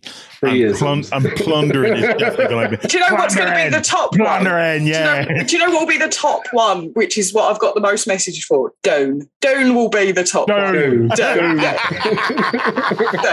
Thanks. Go and watch Doan. It's great. But yeah, you've got your own creative freedom to do and explore whatever world you want. So it's a wide world and it is willing to be explored. So you can head to sunken shipwrecks, you can plunder lost treasure, or seek out artifacts of value in the jungle. There is so much to have a look at. So the opportunity is certainly there. But as I said, don't expect the world to be forgiving, as the world is blissfully unforgiving. So Limithron is known for its range in assets in RPGs. It's got maps, content for settings, and the game's been pulled in through so many different avenues. And Jerry's just gone past the map there of all the different inspiration he's taken, coming from games, historical events, movies like Assassin's Creed, Escape Dark Castle, and Treasure Island. So there's tons of extras as part of the campaign. So you've got your classes there as well. You've got different physical, digital, and stretch. What's that? One of the ships is a raft. Well, yeah. They say no man is an island, but if you tie a bunch of bodies together, they make a pretty good raft. It will work. Stretch goals are unlocking at an alarming rate. There's new classes coming, such as the Haunted one. There's new ships added, the Man of War, and there's several component upgrades as well. There's also zines for additional monsters, NPCs, and a ton of add-ons you can add as well. There is so much going on this campaign. It just keeps going and going. It's one of the things that we'll come to, weirdly, in a second when we move on to the next Kickstarter. But the thing that's really good about Mjolkborg, how you want to say it, is that it's this very sort of horrible world, as Free was saying at the start. Like, it's a world where when you step into it, death is almost guaranteed at some point, and things never go as you might think they do. And when you try to take that and you attach it to this kind of weird, fantastical, piratical adventure, I think it's the perfect marrying of different worlds of kind of like traditional fantasy and pirates. Yes, because stick to the shallows, because the Kraken is going to kill you if you go too far. That kind of thing. These are the guys, as you say, that like explore the weird corners of the map and all that kind of thing. So it's perfect for sort of weird and wacky adventures where things could go wrong in an instant and your characters could get ripped to shreds by zombie monkeys or something like that. So yeah, cool. Exactly. There's plenty in this campaign to fit in with your Mjolkborg campaign as well. So if you are currently running something, it is adaptable, so you could extend your current campaign and head out into deep blue brutality, or completely start fresh with just a pirate campaign, the Pirate campaign. I think the fact that Limithron's done these additional extras is really big for this as well, because you're not just buying the book, you can get everything that you need to then play the game, which I think is a really fun little thing, because there are so many times where you're like, oh, I've got the book, but then it would be nice to have maps and all that kind of thing. They've obviously done all this stuff before, as you say, so it's a really nice wealth of resources for them to draw on. So very cool. Yeah, 20 days left on the clock for that one. So it's a bit wah. As they once put it out from Mjolkborg, the important thing is to make sure it's dark, depressing, and don't get hung up too much. Make sure that you kill all your players. Don't get attached to your character, You could say, Jerry, that it's a bit yar. Say what you take. Okay, what's next? Well, to finish things off, I thought we'd stick with Mjolkborg. Nice. Oh, here we go. Oh, nice. In Boris's ongoing mission to empty my wallet of all my money. No. They've got in contact with the guys to actually do official miniatures for the original Mjolkborg license, because it's a weird little system in that it is freely available for third-party licensors, like we've just seen with the Pirates. There's a sci-fi version, Cyborg. There's been some Borg. Yeah, death metal gaming, I think, is probably not a bad way of putting it. And to that end, Westphalia and Boris's immutable talent has been put to good use, where they went, you see how this game is filled with crazy images that look like they've been drafted in from somebody's cheese-fueled nightmares. We need somebody to make these. And so Boris went, hold my cheese. Got stuck straight in there. Yeah. It's an incredibly small, very compact and bijou range that they blew through it and all the stretch goals in so short amount of time that they've had to kind of go, right, we'll be back when we've looked at this again, because I don't think they were expecting so many people to jump on this so quickly. But the Rotting Lands of Mork Borg, I mean, the concept art from the game itself is particularly insane, and Boris's execution of the sculpts is perfect for it. When you see things like the heretical priest or the flayed ones, the gutter-born scum, very basically ripped from the pages of the RPG, which is great. Yeah. There is in here one of the happiest trolls you will ever see. By the way. It is so happy, but it's just such an unusual set. This one in particular, I was reminded so much of the art style and art direction from Rackham's Confrontation. That may just very be Bonner. Especially because I've seen a couple of them painted up, and somebody painted it like that as well. But you can go, there's only two pledges. There's the Give Me Everything, which I'm in, or there's the $1 pledge where you can just go in and pick up whatever bits and pieces you want. Skelly Joe is exclusive. He's from the front cover of the original RPG. Isn't he happy? He's adorable. Yeah, I wouldn't want to be hit by his It's like his first day out on the adventure, isn't it? I just want to tell you a really cool thing about the goblins. Mum's giving him a shield that's too big. Bless him. The goblins in Mork Borg are very different from your normal ones. They're really easy to kill, obviously.